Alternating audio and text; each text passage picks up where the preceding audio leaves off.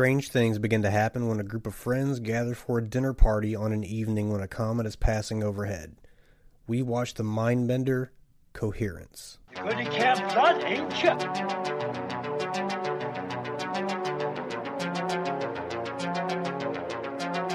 I have come here to chew bubblegum and kick ass.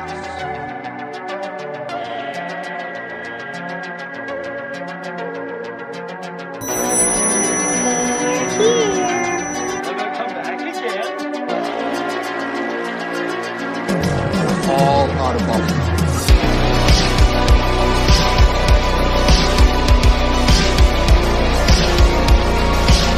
Start again.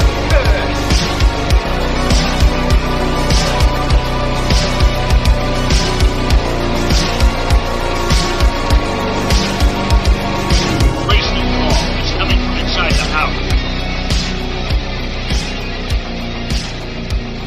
Alright, welcome to an episode of Slashers and Screamers, and of course we are a Slasher Sports production. I'm one of your many hosts, Billy Graves, and before we get kicked off, let me go ahead and introduce my co-host. You know, I like to kick off these shows with a joke, so without further ado, here is the Memphis Menace, Rick. What's going on, Ricky? Here. Don't start your shit, Rick. Don't start your shit, alright? We're off and running. Oh, man. Yeah, I know. So how you been this week? Pretty good. Just dreading Monday. Well, that's just in a few hours. What have you bought over the last couple days? Anything worth looking at, reading? Yes, I bought a British magazine called Total Film Magazine, and it has a whole exclusive story about Halloween Kills and then the legacy of John Carpenter. So it's pretty awesome. It's like a 170-page magazine from England. So 170-page magazine. Doesn't that technically make it a book? I guess. I mean, yeah. And then I bought a book, too, as well. It's called A Head Full of Ghosts. I can't remember the author's name, but... Say A Head Full of Goats?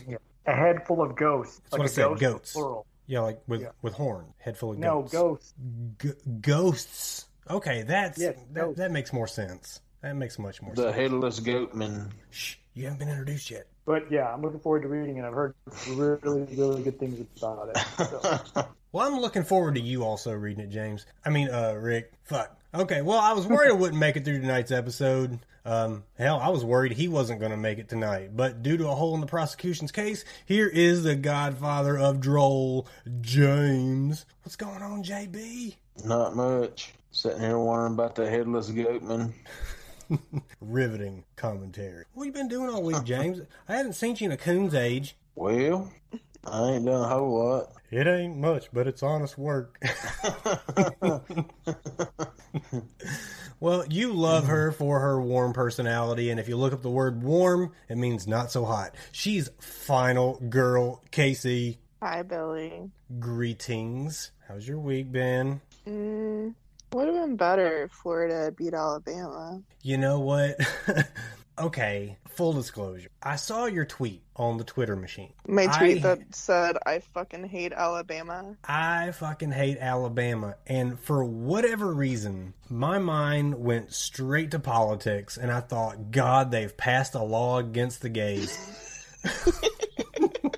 What have they done now? Like, what has Alabama done now? And then I thought, wait a minute. No, this is one of those weird things that it doesn't seem like Casey would be into that she is into. You are into the college sports ball. That's true. I like football. Man, just to get it all out there, we may as well just, because we do have a crossover of listeners here. We have a lot of sports fans who listen to the show, and we're appreciative of it. And, of course, I had some fans in the horror genre listen to the baseball podcast. But let's go ahead and get this out in the open. It's NFL season. I need to know who your favorite teams are. Casey, start with you. The Packers. And okay, Rick, your turn.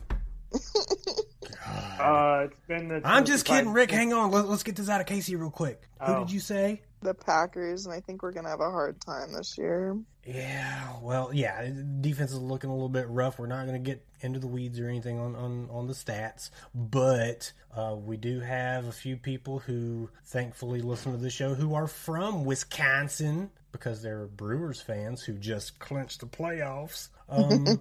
Good for them. Yeah, great for them, right? First year with Yeah. Nashville, so happy. Or first year back with.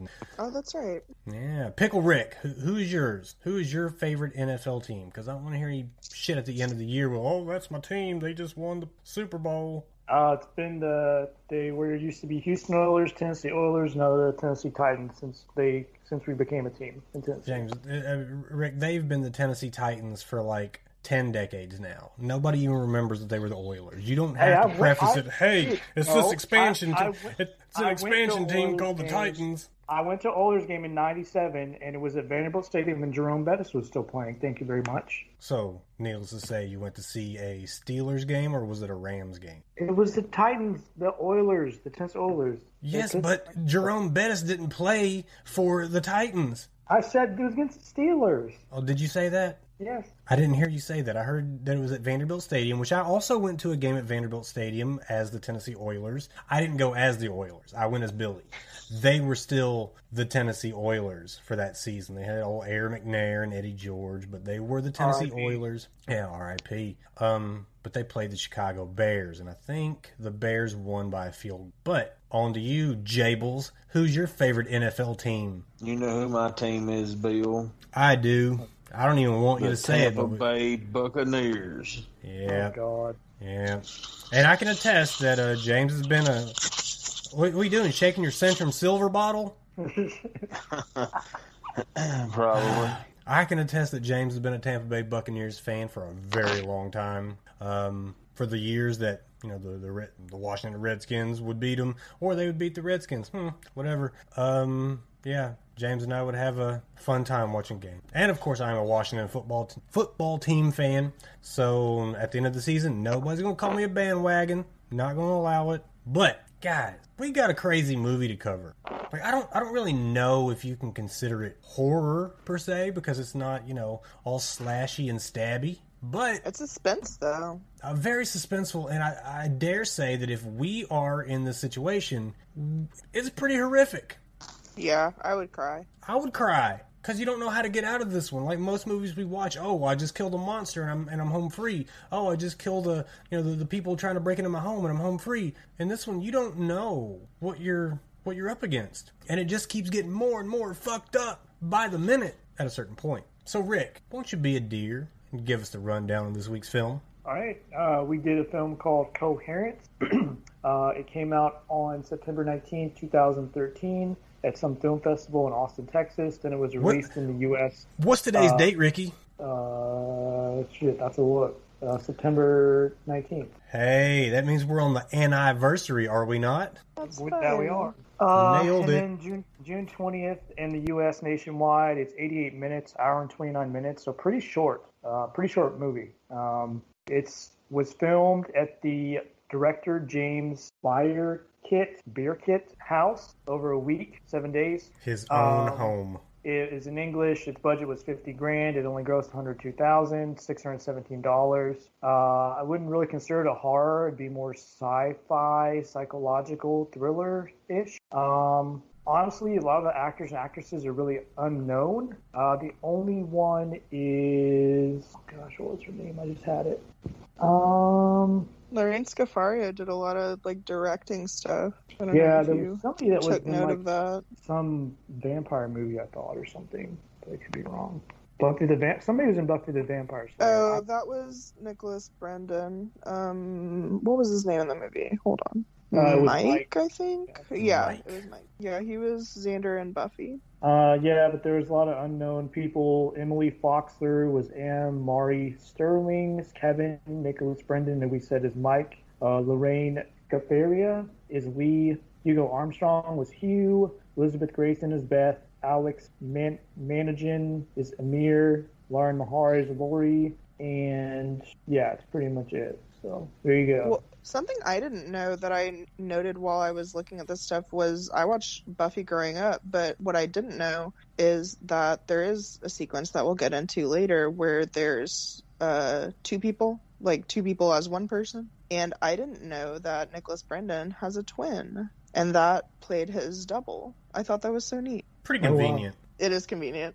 Pretty convenient. Well, before we get into the mental gymnastics that it's going to take to figure this one out, what say you about another round of Crack the Case? Let's do it. Yes. Well, I know we used to compete for the ability to choose the next film for slashers and screamers, but now it's for something much more prestigious. Self-value. Bragging rights. Bragging rights. Who needs anything else? I don't. So, the rules of Crack the Case are as follows. It's kind of like Headband. I'm going to read a case to our investigators, who are your panel of hosts, sans me. And that panel is going to ask me, as the moderator, questions that must have the following answers, or can only have the following answers. Yes, no, yes and no, irrelevant, I don't know, define what you mean by, and rephrase your question. So, what do you say we go ahead and read this case off? Let's go. The name of today's case is Greetings, Adios. Suddenly and without warning, hundreds of people over a multi-state area are dead from cyanide poisoning. Many of the deaths occur simultaneously. After much investigation, the case is solved by a deputy sheriff in central Alabama who arrests a local female clerical worker for the mass murder. What did the victims have in common? Who killed them? How? And why? Tough one. I'm going to open the questioning with my man, White Boy Rick. Okay. Was the lady that... Hold on. Now, let me rephrase that. Did the poisoning have something to do with any type of food? No. James, you're up next. Never fear, Bill. I got ants in my pants and the dryers went out and everything else. Okay. What do you want? Questions? Oh, I need questions. I need answers. Read that to me again, Bill. The whole thing? Yeah. Okay. Suddenly and without warning, hundreds of people over a multi-state area...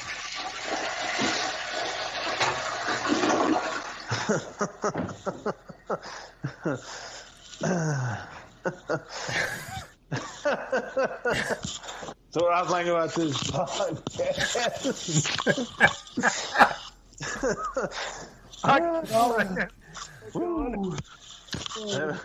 Okay, reading the case. Yeah, I ain't never had too much fun, James. Okay, go ahead and swallow those Tide Pods. You ready? Somebody died and I gotta solve the case. That's right. I'm going to read you the case right now. Suddenly and without warning, hundreds of people over a multi-state area are dead from cyanide poisoning. Many of the deaths occur simultaneously. After much investigation, the case is solved by a deputy sheriff in central Alabama who arrests a local female clerical worker for the mass murders. What did the victims have in common? Who killed them? How and why? Did they all drink out of the same water bucket, Bill? No. All right. Casey? Did it have to do with their mail? Yes. Mm-hmm. Interesting.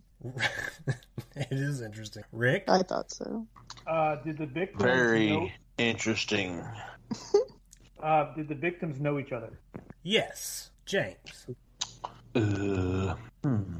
Was there... Where did that clerical worker work at? At the bank. I can't answer that question, James. Rephrase your question. Did the clerical worker work at the post office? I don't know. Well, you don't know. It means that it doesn't specify where this person worked in the story. Okay. What else does I don't know mean, James? Casey, your question. I'm trying to think of something because I know I can't solve, and I'm not trying to necessarily solve it yet, but I feel like I'm going to ask a question that's going to push it off pretty quickly, and I don't want to necessarily do that. Well, do remember, guys, that there are 4 parts of this question, so if you give me the how... That's true. Yeah, so what did the victims have in common? Who killed them? How and why? Did they all lick envelopes that were poisoned? They did. Okay, cool. So that's one thing down. That's all. Ricky, back to you. I'm so confused right now. I don't think it could be any more straightforward. At least what we know. Did the clerical worker... No, let me rephrase that. Did the clerical person work in the same place where the poisoning happened? Did the clerical worker work in the same place. Where she worked, was it in the same state or wherever it happened? It's multiple states. Oh, it's multiple. Okay, anyway, all right, never mind. So what's your question, Rick? I haven't answered any yet. I've been sitting here. I don't know. Skip, I don't know, dude. Don't skip, Rick. Don't. Listen, do not relinquish the game to these two assholes. You're on the right track. Where all the employees sent a letter. Yes. Oh, no. James. You said yes. No, I wait, did say- hold on. So, It was the same question as yours, basically. no, I had a. Okay, I'll hold off. Jables, Oh, my God. What are we trying to figure out again? what did the victims have in common? Who killed them? How and why? But we know how. Casey's already figured out the how. Well, what they had in common was they all licked the same stamp. Fair. Sure is. We're not the same stamp, but the same Envelope? same batch of envelopes. Yes. So now we need to know what did the victims have in? Oh no, what did the victims have in common? You got it. How? You got it. Who killed them and why? The receptionist killed them. I know why, Bill. Tell me. It was a pissed off bride, and they were all going to that wedding. I don't know why they licked those envelopes, but Guys, remind me to never, ever accept any invitations from James to a wedding. Bill, Just saying. well, I'm gonna provide my own envelope for your RSVP. You gotta lick it. Why is mine blue and everybody else's is white? So it wouldn't mix them up, Bill. Lick it like Why this. you look like- Huh? We look like CM Punk for Bill.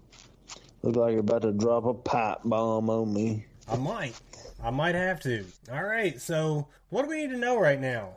We need to know. Where's all the clues at? I think it's after this round, isn't it? I think I've smelled too much ant spray, Bill. My mind is not a steel trap tonight. It's like an old dull spoon. Never seen a sharp spoon, James. Never in my life. Bill, have you ever had your life threatened by a spoon? No. Sheriff of Nottingham, I have not. So, what did the victims have in common? They licked the same envelopes. Who killed them? The clerk. How? By sending them cyanide-laced envelopes. But why? Oh, why, James? Let's figure that part out. Is there a clue? After this round, Fucklebuck. Oh. Why did she do that, Bill? Try to pull the old Cincinnati shuffle on me, huh? I gotta know why she wanted to do something like that. Well, then we'll go to Casey and let her ask the question. Casey, use your question. Yeah, it is.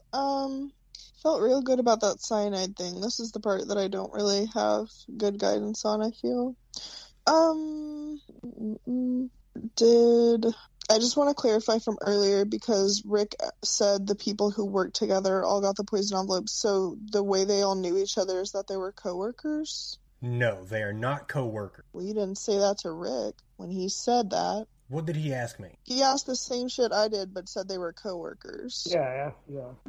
You didn't say shit. Well, hang on. No, we're mixed up on something, because I never said that they were co-workers. That's why I was asked. when Rick said that. I was asked, did they know each other? And well, he might have referred to them as coworkers, but his question did not specify whether they were not coworkers. You asked if they knew each other, and I said yes. And he asked me a question about something, but it wasn't if they're coworkers. He said the coworkers all like the same envelope, and you didn't say no, they're not coworkers. Yes and no. Okay, well, I said, first of all, that's not even a prominent part of the issue here. Well, I'm trying to figure out why she would kill this group of people and what they have in common beyond that. So that was why I asked. You understand? I do. Anyway. I do understand. They're not coworkers, but they did all lick envelopes. So now we get a clue. Okay. All of the victims were members of a group. Sick. Not the coworker group. We're not a coworker group. Ricky, we need to know the why. Were all these people going to get fired from their job or something? No. Remember, these people are all in different states. This is a nationwide situation. I don't know. JB? What was the clue, Bill? All the victims were members of the same group. The same group? What kind of group? Is that your question? A rock and roll band? No. Wait a minute. Casey, How your many question. people were killed? Oh, well, hang on, fuckface. You said a rock and roll group? No, they are not part of a rock and roll group. Casey, your question. Was the group of people that she killed competitive to her interests, like something that she didn't believe in or disagreed with? I don't know. Okay. Back around to you, Rick. You can ask a question and now solve. Was she seeking revenge on all these people? Yes. I don't know. She was seeking revenge, and this is where I'm a little hazy on whether I can give that to Rick, because there's a specific backstory here. But we basically have it all. I mean, what did the victims have in common? They all licked the same envelopes. Who killed them? The clerk. How? With the cyanide-laced envelopes. And why? To get revenge. Revenge for what, Bill? Revenge for what?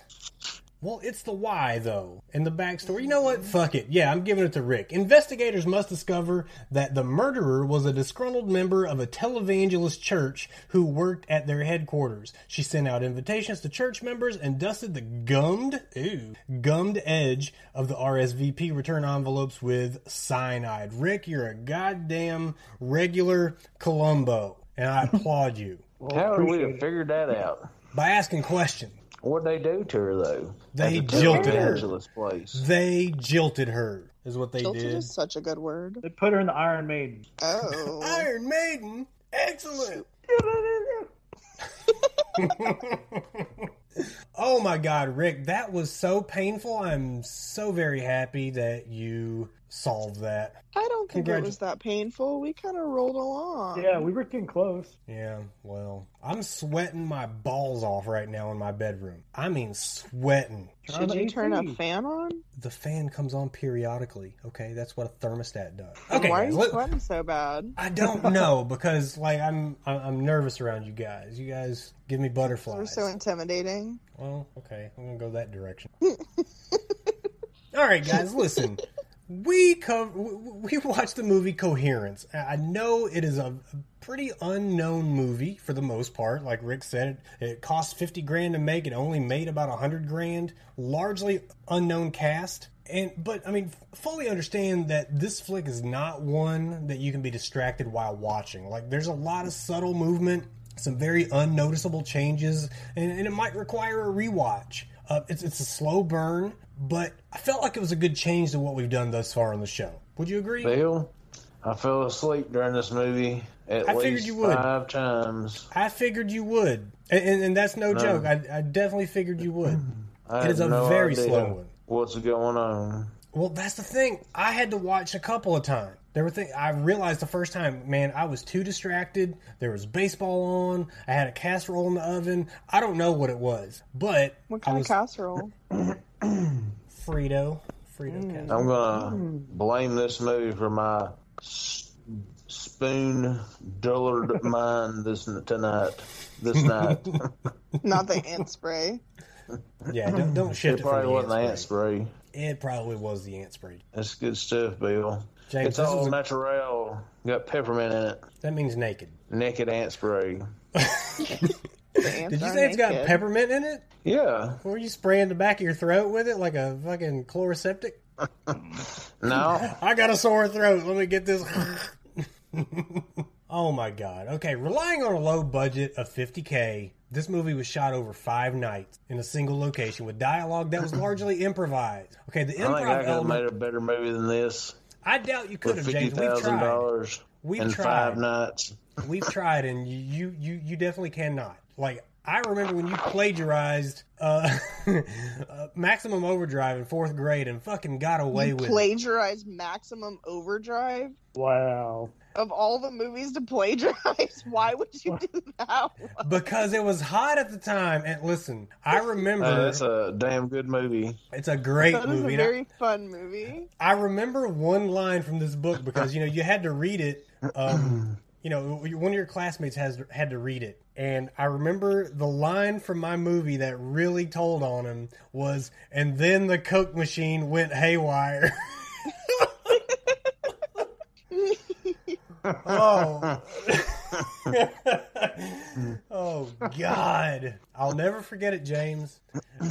I want to go back and find that book. If nobody else saw that movie, they thought that I was a very disturbed third grader or whatever grade we were in. It was fourth. It was pretty close. Our fourth grade teacher was kind of giving us more, I guess, grown-up tasks to do. So we were going to all write fictional books, little short stories. She was going to have them bound and everything. And she was, one of our best, teachers. Very innovative, very musical lady. But that day, I'll never forget it. Because Maximum Overdrive was one of my favorite movies as a kid, and today, Stephen King was, the fucking shit. He was like at the peak of his, I guess, his writing. Like, so much had already come out. I think it might have been one of those TV movies that was out around that time, or at least it came out shortly after that. When I read James's little version of Maximum Overdrive, and I don't know what, do you remember what you might have called that book, James? Instead of Maximum Overdrive? Maximum Overdrive. I don't know, man. I feel like it would be like, I don't know, minimum two-wheel drive. I don't know. The Red Comet. It might have been the Red Comet. God. Okay. Well, you know what? The improv element of this film really intrigued me, and that's why I picked it. It felt natural. Not that many movies aren't well acted, but this group of actors specializes in improvisation. And watching that, knowing, it kind of adds a slight twist to our viewing. Did you think about this movie at all differently, knowing that it was largely improvised? So I watched this movie and not even getting into the plot or the depth of the film, like just within the couple first scenes, I was like, damn, these people are supernatural together. Not supernatural, very natural together. Like, if it seemed had been like supernatural, I wouldn't have picked it. Yeah, I know. But along with like the very natural discourse that they had, it was so cool because later I was reading about it and it said, that it was largely improvisational, but also that these were like personal friends of the director, James Ward Byrkit. But he knew these people and basically just like asked them to come over and can you do this movie for me? Like, I've got a project that I'm putting together and I think you guys are going to have a good time. So they didn't all know each other, but they all knew him. And he said that they acted really well together and that for the improv, they would basically get directions, like a little envelope with their motives.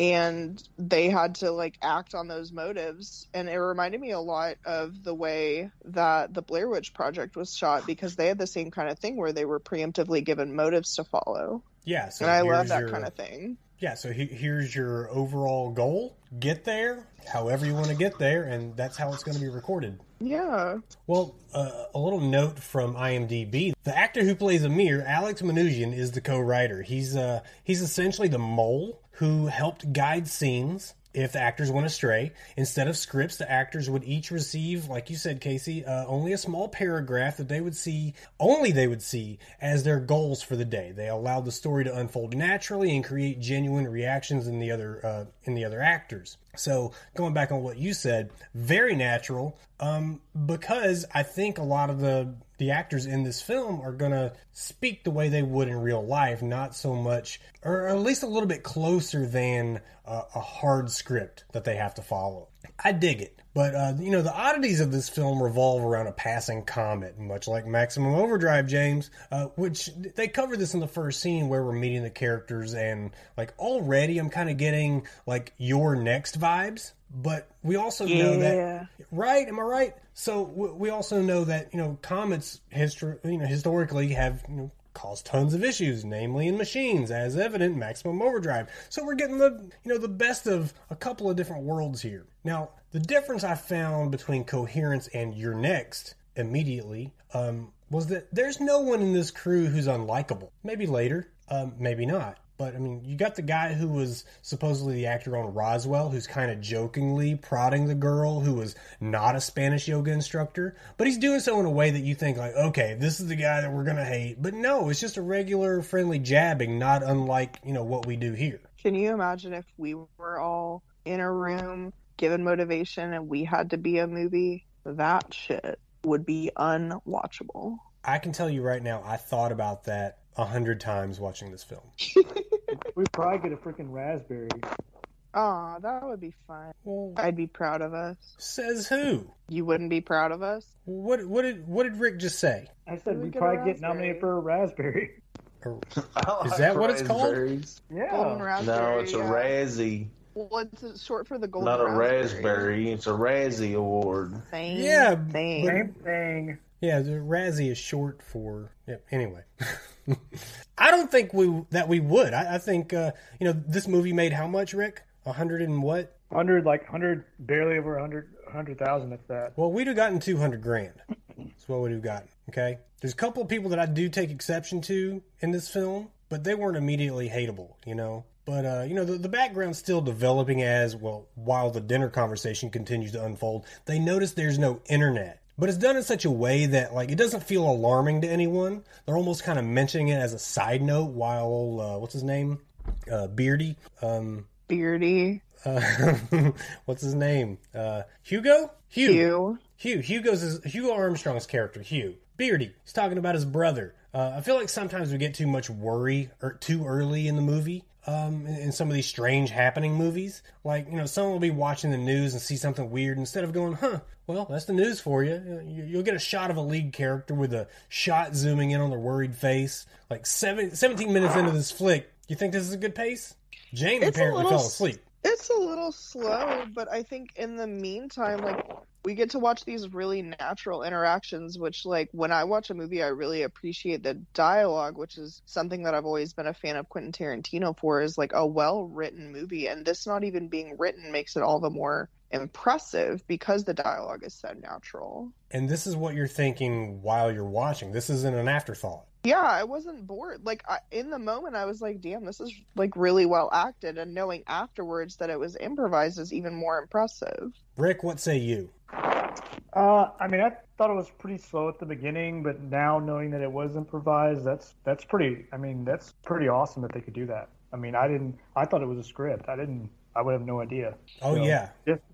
Definitely it brought a lot of more, realism to the film, knowing that now, rather than, me going into it thinking, oh, they're just reading off a script like normal. And now that I know, I'm like, okay, I couldn't do that.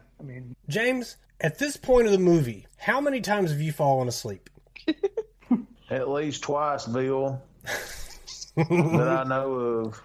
That you know of. Okay, you got those little micro naps. You don't get to count those. So I believe that. James is one of those who, it doesn't take long. If there's not a werewolf, he can go anytime. No werewolf in this movie. Yeah, none. So I kept looking for a werewolf because of the full moon. Well, it was a comet. I don't think we ever saw the moon. That's why you never saw one. Duped again. Foiled again. This movie really sucks. Listen, it's not long after this that the power suddenly goes out, and I don't know about you, but this is when the movie really grabbed my attention. Like, this wouldn't normally be a big deal because power goes out all the time. Well, not James's power. He's got those football kids he coaches in the youth football league out back shoveling coal, so he's not losing anything. But the odd thing here, there's one single home about 2 blocks down the road that appears to not have lost power. And, like, while the rest of the entire street, maybe even the neighborhood, is down.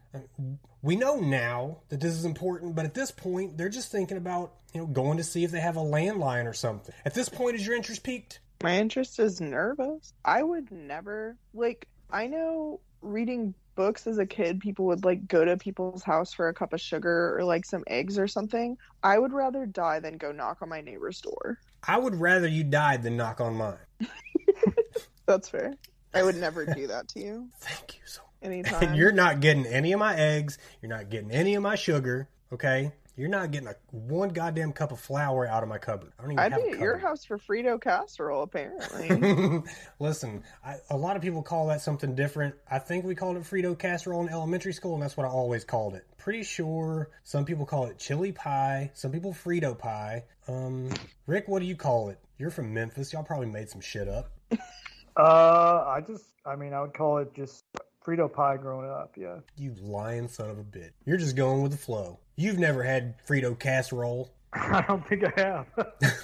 But you don't think that you ever ate it in like elementary school? It's like basically chili on the bottom. Yeah, but we called it like a fucking, what was it, like taco salad. Oh, that's a whole different thing. Shit, Taco I don't know. Did you know in elementary school, quick story, we called this janitor, and his name was Wolfman.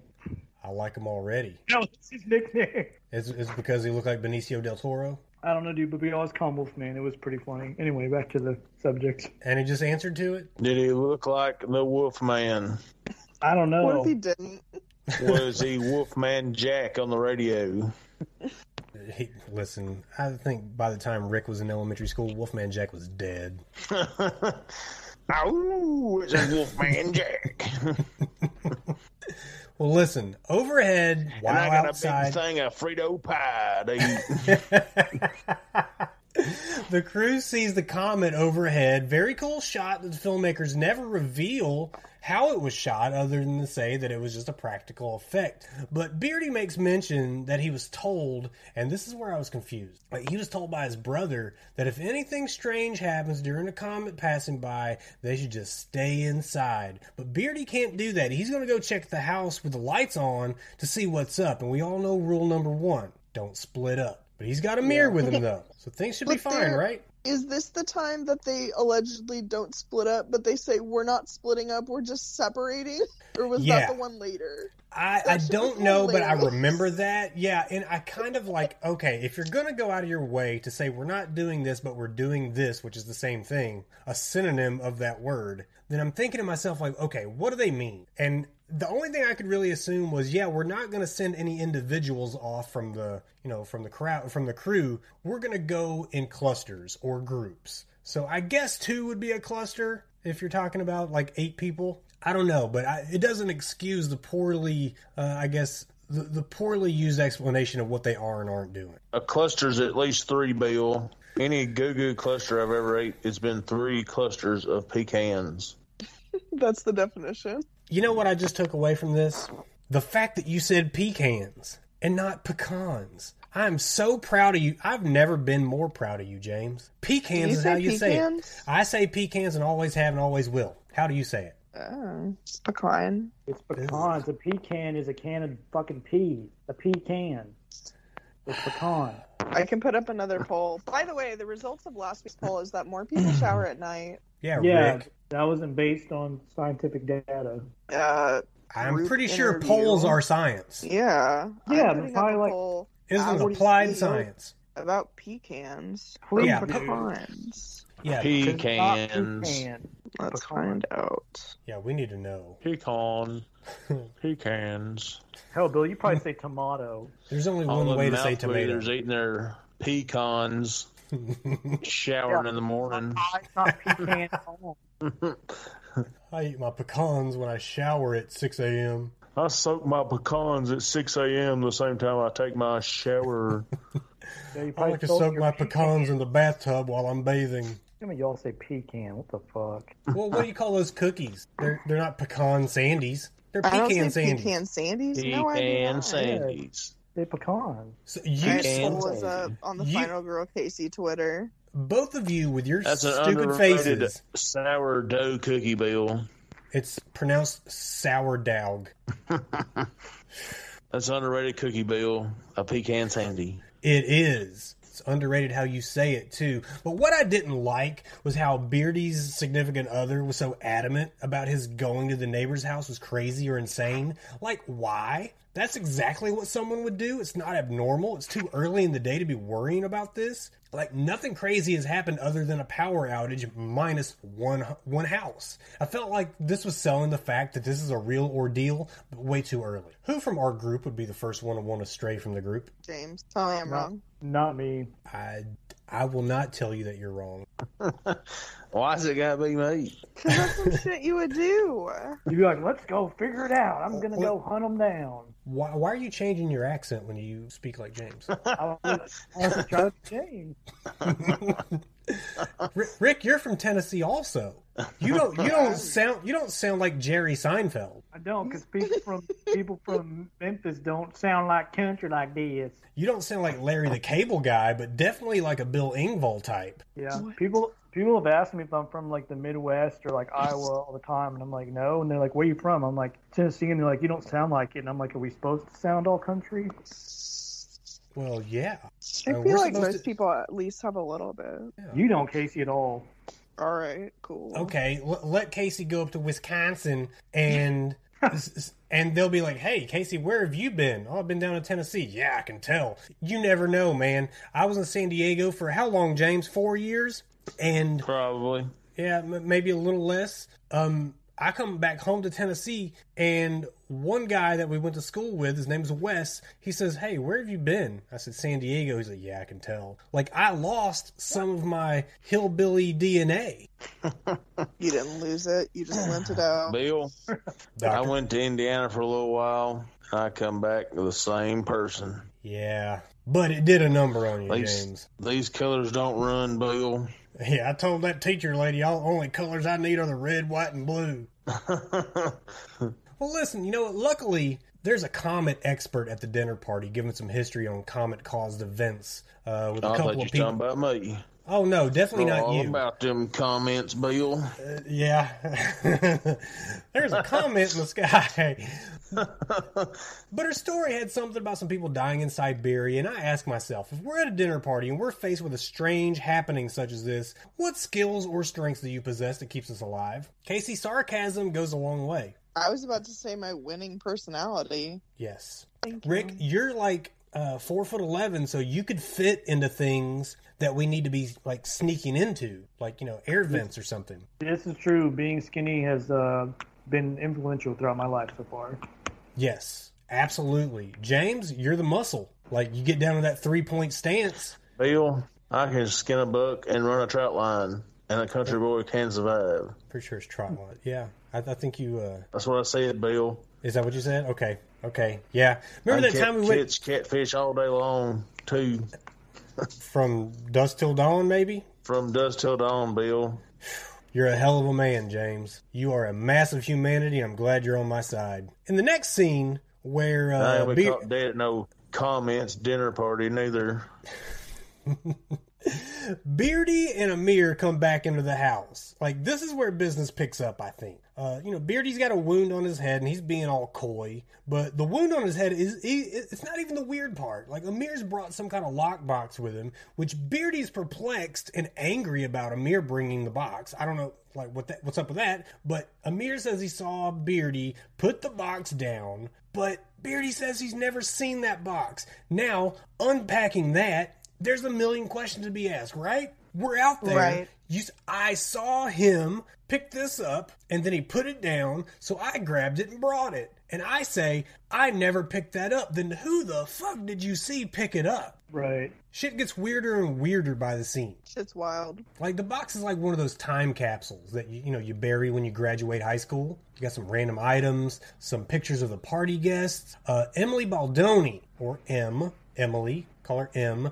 She said that she didn't know that she was the lead of this film until the time that it's shown that she figures out what the numbers mean. That's a little bit later. What? But she had no idea that she was even the lead of this film. That's how natural and improv this thing was going to be. Love it. Crazy. Yeah. But you know who's getting on my nerves? That fucking Beardy. The beardy dude. Yeah. People are asking him questions. He's turning his He didn't back. say nothing, and they're like, No. hey, you need to tell us. And he didn't say. He's like, oh, my little wound on my face. I'm like, dude. Why'd you change your Is accent his when you real talk about name him? Beardy?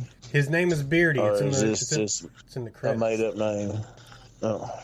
What do you think, James? Yeah, but that pissed me off because they want to know what he Well, saw. He doesn't want to I tell. don't really know, Bill. Well, you know what? Listen, you come in, you got a What wound on numbers your you head. speak of? There are people asking you questions, and you're just giving the dramatic silent treatment. I wanted to punch him in his beardy face. But when But he reveals what he saw, which, Uh-huh. spoiler, is basically the same house with the same setup of candles and a table set for 8 people and 8 people. Well, I think he said he saw 7. He didn't see one of them. I would be scared to tell y'all that because y'all would think I was crazy. Except the fact that Amir was with him. But Amir, I don't think Amir saw it, did he? Nobody was asking Amir what they saw. No, but Amir can attest to, I guess, the sanity of Hugh. Like, nothing happened. He didn't trip out while we were gone. You know, like, this is some real mindfuckery. Like, the crew's asking what he saw. He finally spills the beans. He says what you just said. And not only that, but, like, that sound that we heard before, like some kind of banging, they're asking him if he came and fucked with the side door, right? Like if he knocked on it or something. To which Amir says, no, he went to the side door at the other house. This scene got my gears turning in my head, like, big time. Yes. It is such a puzzle to try to put together, and at this point, you've only got, like, a table full of pieces and nowhere to put them. Okay, one thing I don't understand is the fading out in the parts where it wouldn't really fade out, but it would just cut to another scene. There'd be a delay. Is that done intentional, or was that just the director wanted to do that? Either that or they ran out of tape. Annoying. Okay, it was Yeah. kind of annoying. Well, it was random, like random times, right? It felt like Right. almost the scene wasn't really over. There was no dissolve into another scene. It was just an abrupt cut, and then now we're talking about, you know, Siberia. But that happens multiple times, and I did read something about that on IMDb, and I want to say it was something along the lines of wanting it to be, I guess, I don't want to say random, but maybe random is the right word. Like unexpected, I guess. Keeps you on edge. Like you don't have time to, like, you know, temper down a little bit. You, like, it cuts, you're at a height maybe. But, you know, the big question I have now, at this point anyway, is the note. It's not really a question, it's just like, God damn, what's going on? Like, Beardy says he's going to go back to the house and leave a note as he's writing it. Like, someone sees another man outside. Like, obviously unable to make out who he is. But when they open the door, he's already gone. But he's left a note that reads exactly like Beardy's note. I'm completely invested in this now. Like, I've got to know. The notes both read identically. I don't mean to freak you guys out, but we just wanted to borrow your phone for 5 minutes. Something like that. Exactly the thing Beardy and company were about to ask of the neighbors who had light. And keep in mind, there's light at this house now too. Like they fired up the generator. So if you're really thinking that letter's there, they've got light, well, the other people have their letter, they've got light. Or at least that's when they went down to see what was going on. Man, this movie has got my head in so many knots. And like as they're all going through the pictures they found in the box, like Amir notes that the picture was taken like that night because the shirt was new. And Amir's pic is taken right in front of a piece of home decor that's in that dining room. And Annie notes that the number on the back of her pic is her handwriting. So of all the things that are just looking crazy and fucked up at this point, where are you mentally at this point in the movie? Mind blown. Yeah, I was mind blown and like confused. Freaking out a little bit. I'm pretty sure I was asleep because I don't remember any of this. James, the only thing I can tell you to do is rewatch this movie and start at 17 minutes in. You start at that 17-minute point when they're outside with their glow sticks looking up at the comet. They had glow sticks? No, James, they did not have glow sticks. I want that to be a surprise for you. Man, they had glow sticks. They had fucking glow sticks like they were going to a Darude concert. 2 different I color saw glow sticks. somebody had a different color glow stick.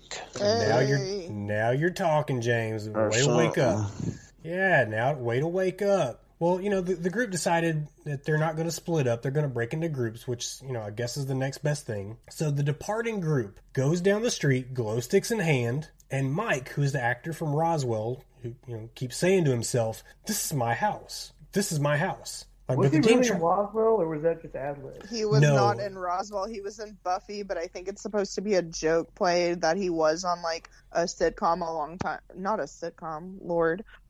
Just like a teen show a long time ago. Okay. And what is Roswell? Roswell's the UFO show, right? I didn't watch Roswell, Never so watched I'm it. not sure. But I think it is. Okay. Well, everybody tries to assure him that, like, this is not his house. They just, you know, we just left your house. And, of course, they turn around, to leave. And the absolute freakiest thing happens at this point when the group is mere feet away from a similar group. 2 men, 2 women, hidden by shadow, who are also carrying glow sticks, but a different color, James. Guys, I could not look away at this point. That scene was heightened tension to the nth degree. That shit was freaky as hell. I remember when I saw them and it hit me, oh, they have different glow sticks and that's them. I was scared that they were going to attack them. And I think that's what they thought too. Yeah, I was feeling some Us vibes. Very much so, yeah. I know this movie came out first, but watching it the whole time when it was talking about, like, the dual bodies or whatever, I was like, oh shit, this is like Us. It is. And yeah, you're right. Us came out much later, but that's all I could think about when I saw, there was a scene where in Us, the family is out on the, the driveway. Yes. And they're all looking into the home. And this is just that same kind of standoff. But this time, the crew that they ran into runs away.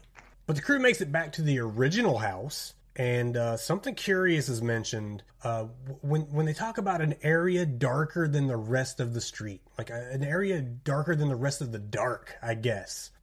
But Amir and Beardy say they went through it and they're fine. So I guess nothing's wrong, right? Who knows? But who has any idea how to wrap their heads around the quantum coherence and decoherence situation? Let me take a crack at it, Bill.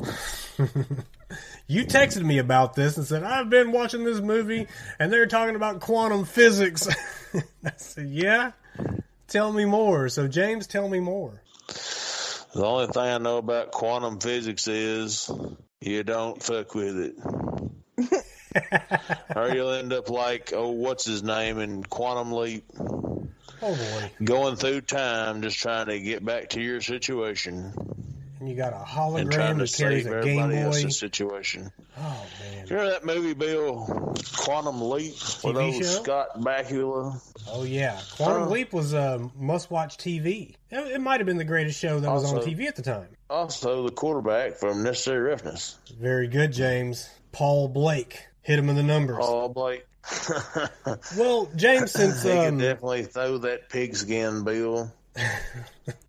Since you wanted to take a crack at... He will not touch you, Mr. Blake. God damn it, James. So basically, since you wanted to take a crack at quantum physics and not quantum coherence and decoherence, Beardy brings it up. He brings up these two terms as a state of two realities either crossing paths or staying decoherent. So, I'm no genius, okay? I really am not, even though I sound like one on a weekly basis. Excuse me? Nothing. I think they may be using these terms incorrectly. Leonardo DiCaprio touch on this in his movie Deception. You got to keep a mouse in your pocket at all times. He might have, but I never saw Inception. A mouse? What? Deception. Are you talking about that mindfuck movie where it was a dream within a dream within a dream? Oh, Inception. Inception. Correct. Insertion. I never saw Insertion, which was the X-rated knockoff.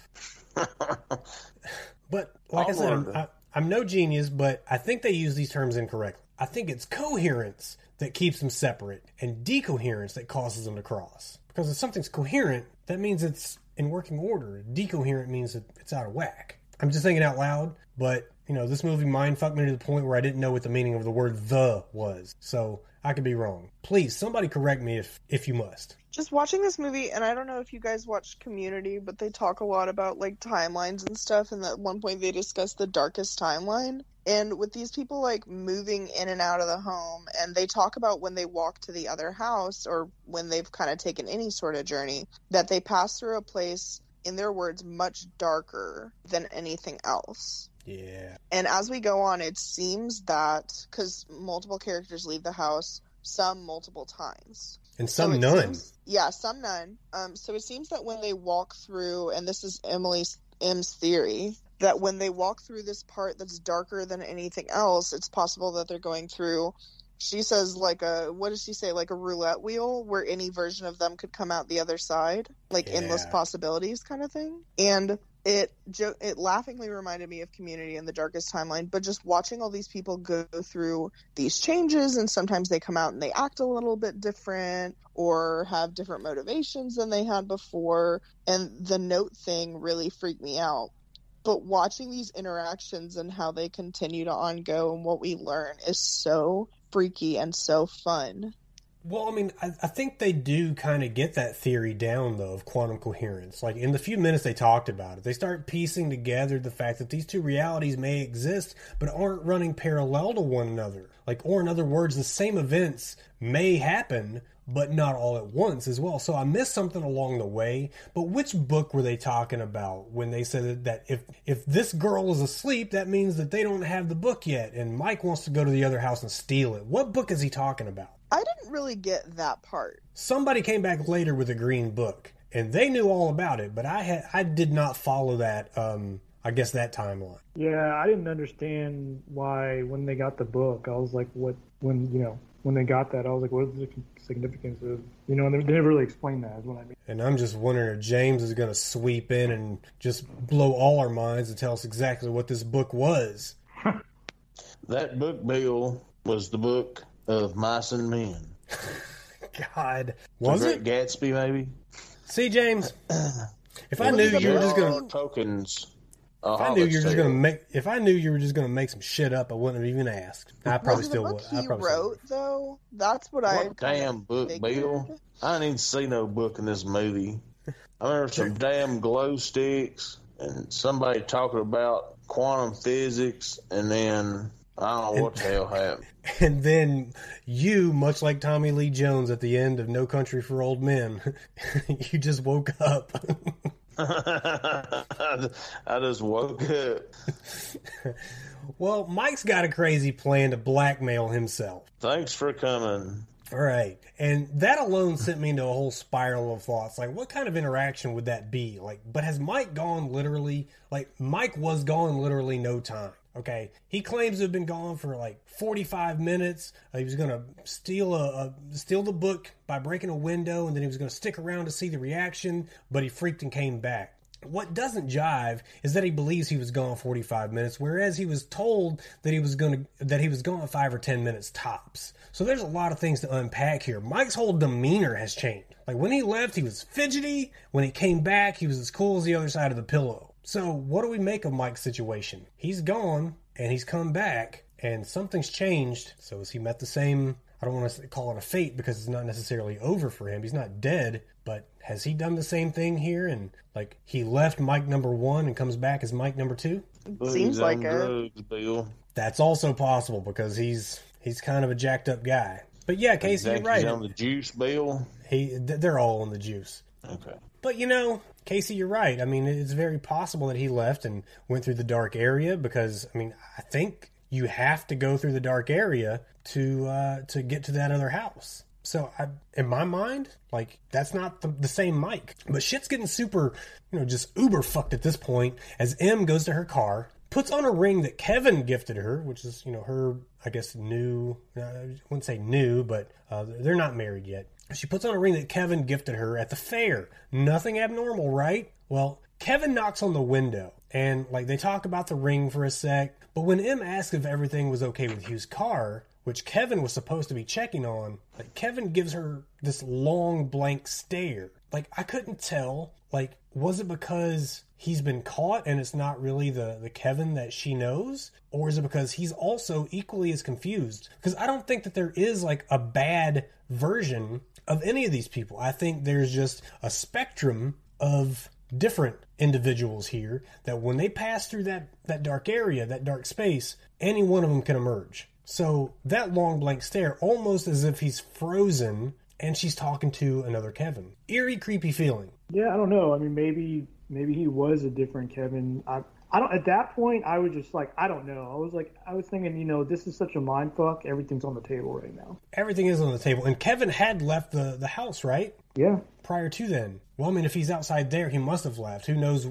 When he himself left, our original Kevin. But, we cut back to the house, and shortly after, the crew sees someone coming to the door, and they're losing their shit. But hey, turns out to be Hugh and Amir. Yay, right? Except no. Hugh and Amir are recounting the same story from before when Hugh, Beardy, bumps his head, sees the same setup at the other house, but they notice the bandage on Hugh's head is not the one that they used to patch him up. In other words, the Hugh and Amir that were in this house after they initially came back, when Beardy, aka Hugh, wasn't answering anybody's questions, well, that was another Amir and Hugh. Am I right? I think so. I think every time they leave, they come back different, don't you? I think so. I mean, it has to be. And when Beardy came back and wasn't answering anybody's questions, it's because he was feeling the effects of walking into a new house and things like something is amiss. And not only that, they're saying that the letter, apparently there's a third Beardy who left, was only one of many, because first Beardy, who ended up being in house number 2, because we just said that he left and a different one came back, he said he never got out with the other letter. So how many of these same people are out there walking around? It makes you wonder. Endless, right? Like an infinite number of realities. Well, they do the math at one point, and it's some insanely high number. And that's probably not even all the math. That was in the neighborhood of... Yeah, there were probably variables that they counted that they knew for sure, but there's probably 100 other variables that they absolutely don't know. Well, and we keep seeing more and more reactions of how the characters feel that things should happen. Like, some of them are, the ones that are just trying to stay put and not really make any kind of scuffle about it. But then Mike is fully ready to go kill other versions of himself. Oh, yeah, and blackmail himself and do anything else that needs to be done. Well, those boxes that are floating around, like with the random items. Well, the original house had one the whole time, hidden under a bunch of junk, I think they said. So now they need to mark this house somehow so they know which house is like the OG crib, right? Yep. So you got to know which house is house number 1, the one where I started. But when they try to match up the numbers from the backs of the original pictures, M figures out that the only people who haven't left the house, they're definitely the original people. But anyone who's left the house are visitors and not the original people we met at the beginning. That would be Beardy, Amir, Mike, Kevin. Can't remember who else left. I think there were 4 of them originally, or maybe in total. But that means that Mike and Lee, who were in this house, are not a couple. We have a whole house full of people from multiple realities. Is everybody following this the right way? Am I missing something? I think I've kind of got it down at this point. I hope so, because that's what I understood too. Well, shit gets all the way live when it's revealed that Beardy's wife had a past affair with Roswell Mike, made evident by the blackmail letter that some Mike in the universe left at the door, and moments later, one of the many, many Mikes busts through the door, and he puts the work in on current Mike, or at least we think it's current Mike. It might be Mike number 2, who knows? But this causes current M to leave the house alone, and what she sees brings all the worst fears to reality. M peers into the windows of all the houses on the block, and she sees an alternate version of the dinner party in every window. Some very nice, laughs and drinks, some very dark, with the likes of Mike and Kevin tied to chairs with their mouths gagged. What do you think? What do you make of M's stroll through the neighborhood? I mean, I think she's seeing that, hey, there are all these alternate universes, realities, whatever you want to call it, and I'm not crazy, but then maybe she still is questioning that what she sees is real. Yeah, and it's not only the fact that it's crazy, but it's every house on the block. So we were thinking at the beginning that the house with the light was, where it all ended. Our house is where it begins, the house at the end, or where the lights is where it ends. But no, it's every house in between. Every house without light that was out without light that night had an alternate reality going on. So, maybe when they go through the dark space, they're one of those, we'll just say 10, 15 homes. There's a Mike in every one of those. There's an M in every one of those. Maybe the number is limited. Gets even more wild when she breaks into one of the houses that's calm and peaceful. Absolutely. And it's a really dark scene where, she finds herself going through her car, right? She finds herself going through her car, meaning that here's M, and she is seeing another M go through M's car. It's a repeat of the scene, where she's putting on the ring, that that Kevin gave her at the fair. But this time, M attacks herself. I couldn't really tell what she did, but she basically, knocked her unconscious. So seemingly, so our M, like, this is just what I got. Maybe this M could be reunited with the original Kevin, because she doesn't see the Kevin that she knows back at the house as her Kevin, like Kevin number one that she came to the party with. I think maybe I could be way off on that. Maybe she's just trying to find one that's not so dysfunctional. Yeah, I think she's trying to find one where it feels more natural and less terrifying. Yeah, so maybe not the original Kevin, but one more like the original Kevin, because I think she's trying to go back in time to a time before Kevin really started behaving a certain way, maybe. I'm not sure. But that's not where this one ends. Like, she doesn't just go into that home and, live happily ever after with Kevin. Like, the attacked M crawls back into the house, spotted by only our M, who follows the injured M into the bathroom, beating her with a toilet tank cover. Well, she hits her with it. She doesn't beat her with it. Hits her once. But she hides her in the bathtub, and then walks back to the living room and passes out, only to wake up the next morning with everyone acting like nothing has happened, except for one problem. But I understand something. When she hit her with the toilet thing and she passed out in the bathtub, why did she take that ring off her finger again? What is the significance of that? That's a good one. I really don't know. There's just so many variables in this algebraic equation that I guess that's a blind spot for me. I don't know exactly what that was doing. Anybody else got a clue? No, not really. Well, she had something in mind, and it's not anything that I'm privy to. James, I know you know. Just don't want to tell us. Spoils of war, Bill. Spoils of war. Yeah, I'll go with that. But, there is one problem. She wakes up the next morning, everything's all great. You got Beardy's lady getting out of the shower. You got somebody making breakfast. Everybody's hanging out. But outside with Kevin, he hands her the ring from the fair again, which she's already wearing one. So, we got a little bit more duplicity there. But when Kevin's phone rings, he says, "It's you." And he answers. He turns his head to look at M, suspicious, and then roll credits. So maybe this thing isn't over with the comet. Maybe the comet left a permanent mark, permanent change to these people's lives. It seems like it. Very freaky. Yeah. Guys, I don't know if this film is considered horror in your book, and I guess horror is subjective. But what was your overall thought on Coherent? Rick? I was pretty surprised by it. I thought, at the beginning I was like, man, this is really slow. This isn't going to go anywhere. And then you're right, about that 18th minute mark, I was like, damn, okay. I'm actually really interested in this. I would say it's probably more thriller, sci-fi, even drama in a way. But I thought it was, pretty good, honestly. Yeah, I think there are horror elements to this, where I guess you wouldn't find it in the horror section of Blockbuster Video back in the day. But I guess being that horror is subjective, whatever you find horrific makes it horror. And if being in this situation, I would find it pretty horrific. Casey, what say you on Coherent? I would watch this as a mini-series. I was kind of surprised when it ended so quickly, and I think it was a good ending where it left off, but I could watch several more hours of this movie.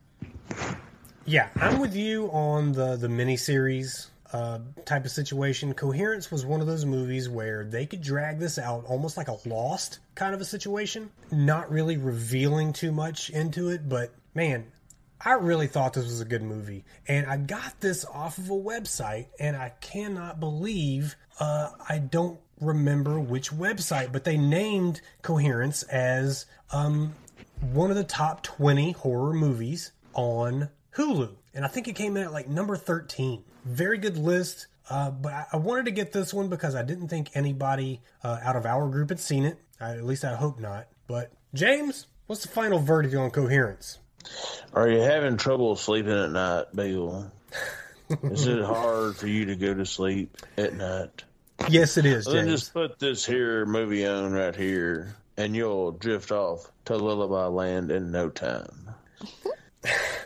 While that is very fair, James, I will defend it on the first watch. Or, I'm sorry, I will defend your point on a first watch. Because when I watched the first time, I started getting a little bit, because I don't know when this is going to pick up. You know, I don't know when, the mindfuckery begins. So basically 15 minutes in, I'm like, man, nothing's happened yet. And it's only an 88-minute movie. Like, gosh, when is it going to pick up? But knowing when it picks up, I had a lot more patience for this movie.